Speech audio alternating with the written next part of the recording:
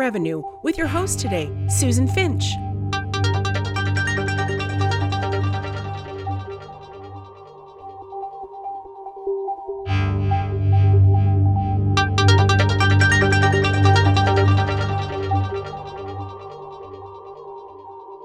Hey everybody, Susan Finch here, your host today for Rooted in Revenue.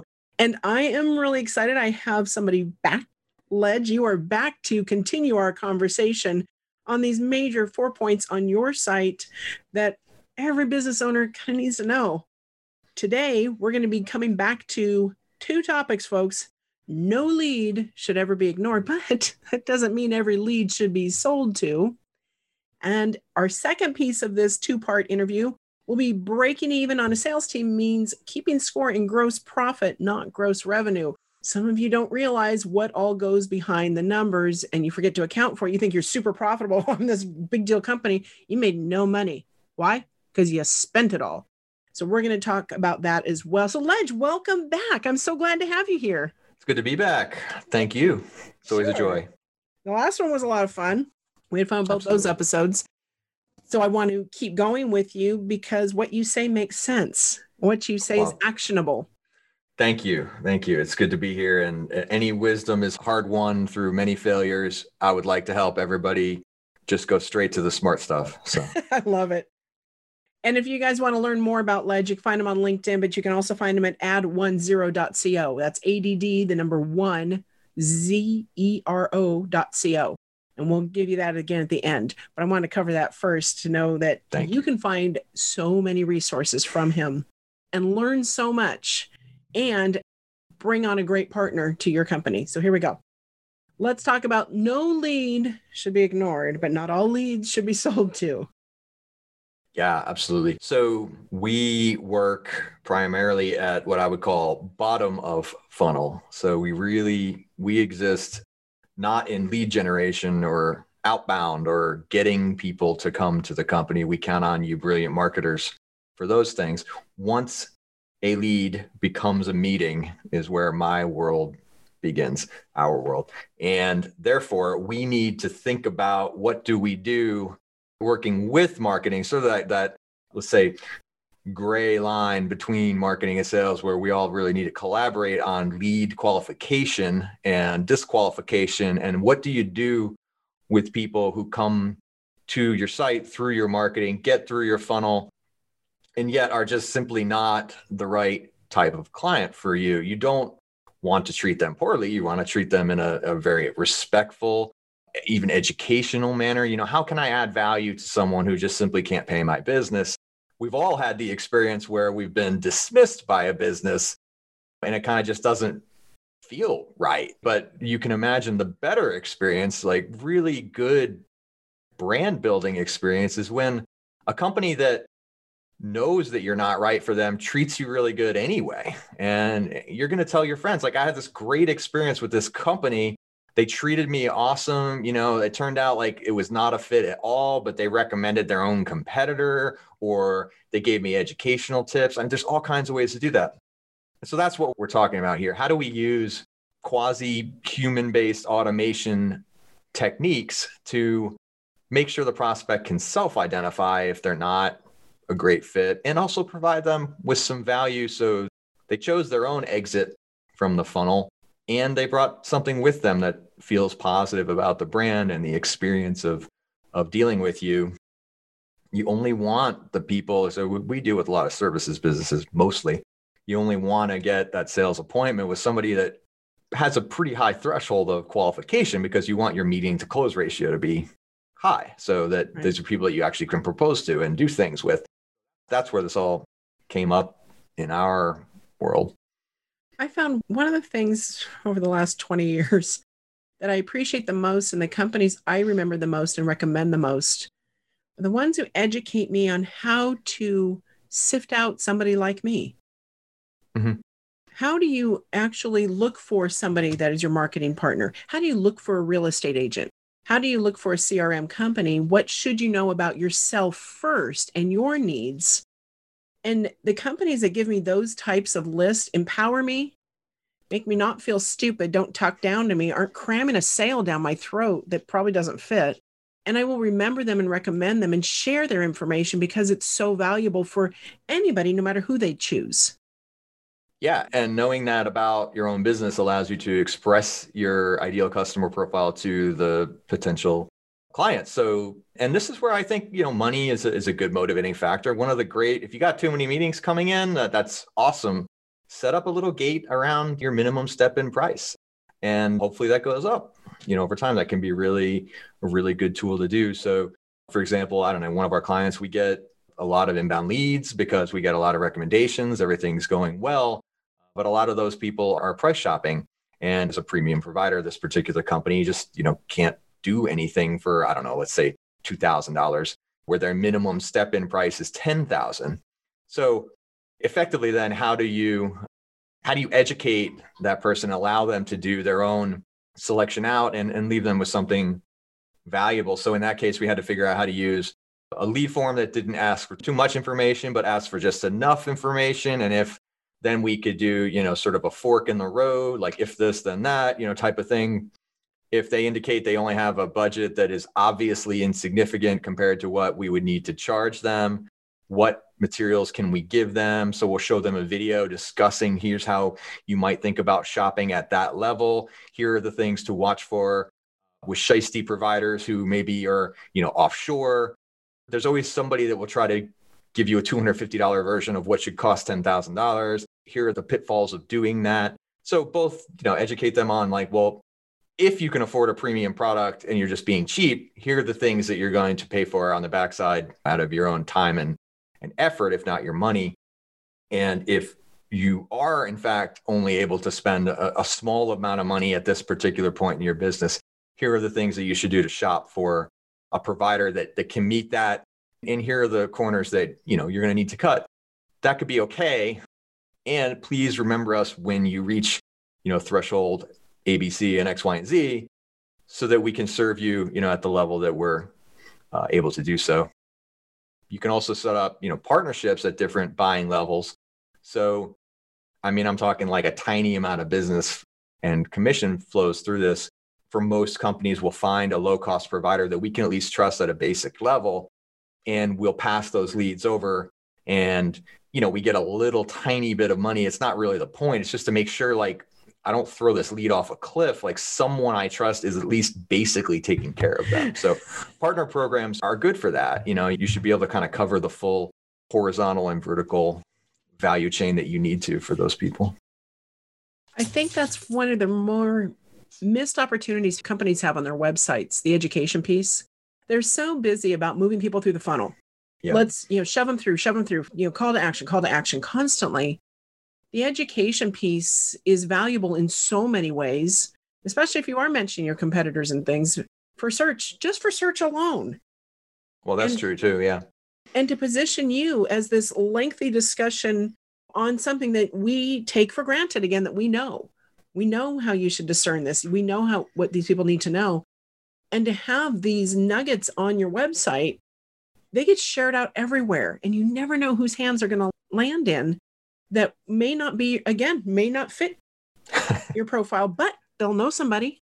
It is the funny thing about content marketing, right? It's like nobody looks at it until somebody looks at it, right. And I think that for a very long time, I was making these nicely produced YouTube videos and I'm just looking like there's 3 views on all these things. And I know 2 of them is my mom on her phone and her computer, but you got to do it. And ultimately, I'm able to lean back into that library of educational content. And we turn them into sales enablement materials and all that. But that long-term effort to in all ways turn your abilities and your thoughts into educational pieces will pay off. I will admit, though, at times I kind of look, it's like, geez, we're spending a tremendous amount of money to have nobody listen to me. Yeah. And I don't know how you become an influencer. And it's funny that people call you a thought leader sometimes, the first time people go like, well, you're successful and you're a thought leader. I'm like, I'm kind of looking behind me, like, who are they talking to? But it does pay off. And you should make those long-term library investments. You should. And I'm going to also say, I know this isn't about content marketing, but folks, go back and revisit those. Make sure it's still current. You're not talking about things that are 2015 best practices that's still in your drip campaign and people are finding. and go market it. I just had a client do that. Check your SEO footprint. Yeah, we had old offers. We had, like stuff that we didn't know, like 2 pivots ago, that was what we did. And I'm just like, dude, you got to take this stuff down. Like 301 redirect. Like, this is terrible. Like, you got Google juice on bad things. Or update the content on it. Yeah. Because you don't want to lose that long tail that's juice. out there. Yeah. Just put last updated and here it is. And hey, we learned this since then. Because people appreciate that as well. I hate ending up on old content on sites when I'm considering companies of like, oh, what do they think about this and that? Mm-hmm. And they don't put dates on anything. And you don't realize it's 9 years old and they haven't done anything since. That just means it's evergreen. It's still wrong, but it's evergreen. It's evergreen wrong. It's evergreen wrong. Yeah, right. It'll be wrong forever. Yeah. But this is how we educate folks to actually thin it out. And I'm not saying we have to give all the pricing up front and things, but to allow them to understand this probably isn't a fit for me. This is too big. They're too big. Right. I'm too little. And you really only want to do business with the clients that's the right fit. That's a business maturity thing that you really want to get to as quick as you can, and it hurts, and niching sucks, and it really is painful. But they are the ones that are going to stick around and do business with you longer. Right. That group, that cohort of people that's the actual right people. Why do you want to get all the other ones? Because they take so much work and they don't pay and they churn, and it's just not good. Yeah, no, I don't like the churn. Nobody likes churn. Churn's bad. I think, again, from the funnel standpoint, it's like you can use some automation for that, but ultimately, like, make sure you have sales and marketing work together on a human look at, like the discernment in your funnel. It's like, is this a fit? Why is it not a fit? If it's not a fit, are there any flags that I can indicate ahead of time from an automation standpoint? For example, in some businesses, many clients of ours, if you get an inbound lead and it's a generic email address, Gmail, Hotmail, et cetera, it comes from one of certain regions or time zones, like there's sort of like negative scoring techniques that you kind of go, this is probably not going to work for us. We would do maybe, sometimes you can do a currency analysis. You kind of go like, in their country, our minimum price would cost them $50,000, or 50,000, whatever's in their country. That would be untenable. And it's honestly like, it's unethical to even try to take somebody's money for that when down the street there could be a provider that could help them out. So we're careful with that. I think you just treat people the way you want to be treated in your funnel experience. And if you just drop in emails and automatically throw them off the drip cliff and all these things, it doesn't speak well to you. No, you can hear the dog claws. He's just walking around on a wooden floor. You need to sit. He's really cute. For everybody that is not watching the video, I was totally distracted by this really cute face popped up on the thing. Yeah, Hudson. He's just kind of walking around. That's our life now. Kids and dogs in all videos. Yeah. The other dog's getting his teeth cleaned. He's at the dentist. The little one, his teeth crisscross. I'm not going to worry about it. He's just the dog. I can only do so much. You get to pay for anesthetic today at the vet, so that's good times. Those are good times. We don't do that frequently. We might do that every couple of years. Yeah. He can eat rawhide or something else. I don't know. Gravel, whatever. He's not super bright, but sweet. He's a good one that you would push out the top of the funnel, do a little education and just, call it a day, but you don't want him to be your client. Oh, man. So have you ever been surprised for you or for a client of leads you really thought you should ignore and you had to go, wait a minute, rethink this? We have, and we leave that escape hatch. In fact, I can think of a couple of deals, and it's not a high percentage, but money is money, right? Where we had only used automation technology, we would have disqualified, but we make sure that the emails that we send out, we're able to capture the proper information and allow them to lift themselves kind of out of it. So in fact, they were saying, yeah, that price is good. Yeah, this is what I want. And we got into an email dialogue. And in several cases, the deal closed over email, having never had to get through the funnel. Mm-hmm. And so that's where that personalization and care and dialogue actually was valuable. We never got on the call and we did a contract, email only. because of this particular method. So it's filtering as much as it's awareness, and awareness is better. If it is a good client, you could be wrong in all your brilliant lead scoring, and don't, and that's the worst thing you could do, because somebody going, and we've all had that experience of like, I'm trying to pay you money and your stupid system is throwing me out. I hate that. That happens, a lot of times. And you kind of go like, why is it so hard to buy from you? I 2-3 times a week. Yeah. Yep.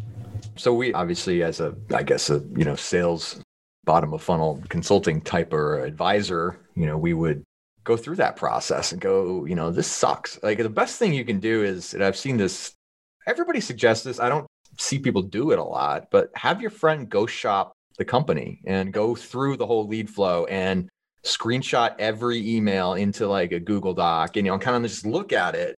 This is literally every touch point I had. This is the space of time between the touch points. This is what I wrote. This is what they said back and forth. So everybody knows somebody in your network that would be the target client of that company. Buy them a Starbucks gift card and say, hey, will you go through this and just do this for me? And, this is one of my clients. Will you go shop it? And it's phenomenal what you come up with. And, we do that stuff, and we often sign up as clients of the thing before they're our client. And so we can play both sides and be like, your customer experience on this was terrible. I don't want to sell this because watch what happened to us. And so we can put on the client hat and the consultant hat and the seller hat all at the same time. Those are great. I find that really valuable. I do that myself. I do that for clients. I do it against my competitors. I'll have friends that said, go try and do this service. See what the experience is. I have to laugh, though, in some cases that people... One of my friends who does this for me, she's, okay, can I quit now? I'm sick of their emails. They're so bad. They're making me nuts. Yeah. They bother me. She says, please, can we be done with this one? So I haven't done the competitor thing. It could be, look, if you can have somebody go to the competitor and ask for their rate card, that never hurt the cause either. I think all's fair and true love and war. So, yeah. Well, but like you said, they're going through the whole experience. You always have to have people go through the subscriber journey. Mm-hmm. What happens? What is the first thing they get? How long is it until they get something else? Mm-hmm. Did it all work? Did all the links work? Did you like what they said? Were there typos? Let's see what it is. And with my own, were there typos is huge.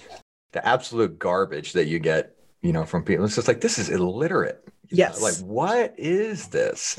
And it's even little things on go and like reset your password. Go in, touch every button.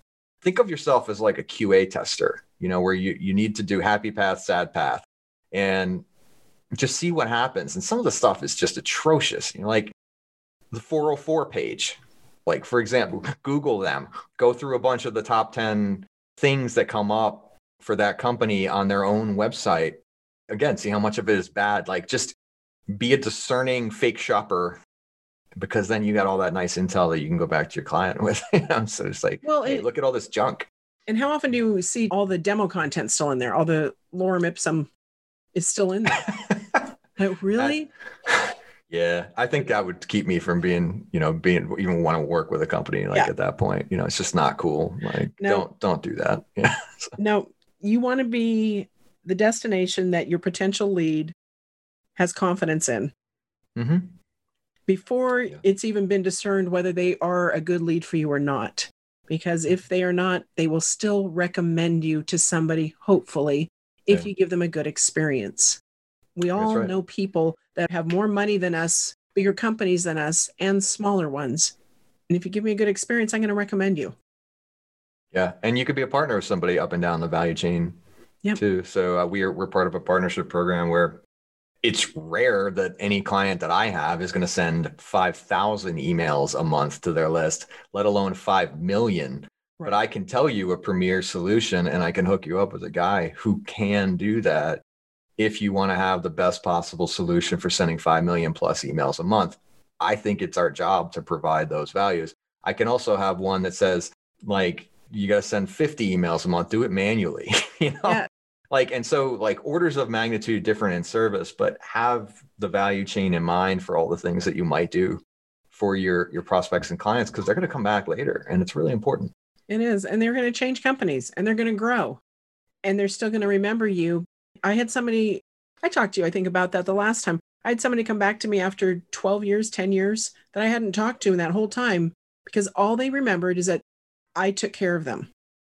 And it happens all kinds of places. And, like whoever was, 5 years goes fast. I look back 5 years and I'm still talking to people that I kind of dealt with at that point. Well, maybe they were manager X at that point. They're probably VP X now. Right. And 2 companies later, I had an experience just like that. And this goes to the value of, kind of networking, just treating people well. But 12 years after I worked at a desk next to a guy, totally different, 5 businesses ago, I knew him. He was a cool dude.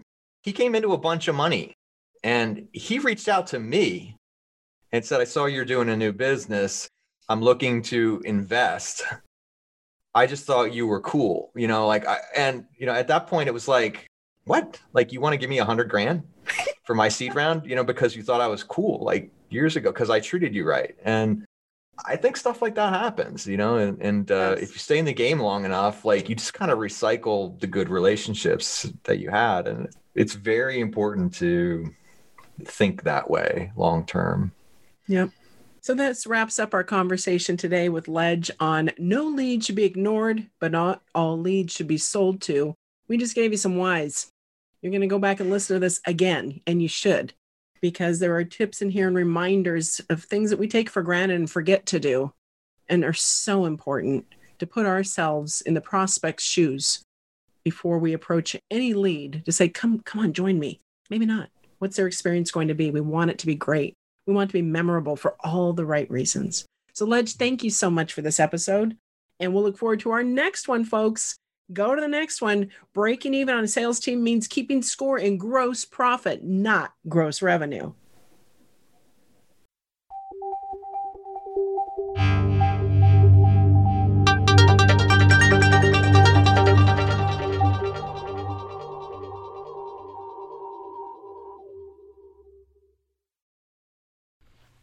Never miss an episode.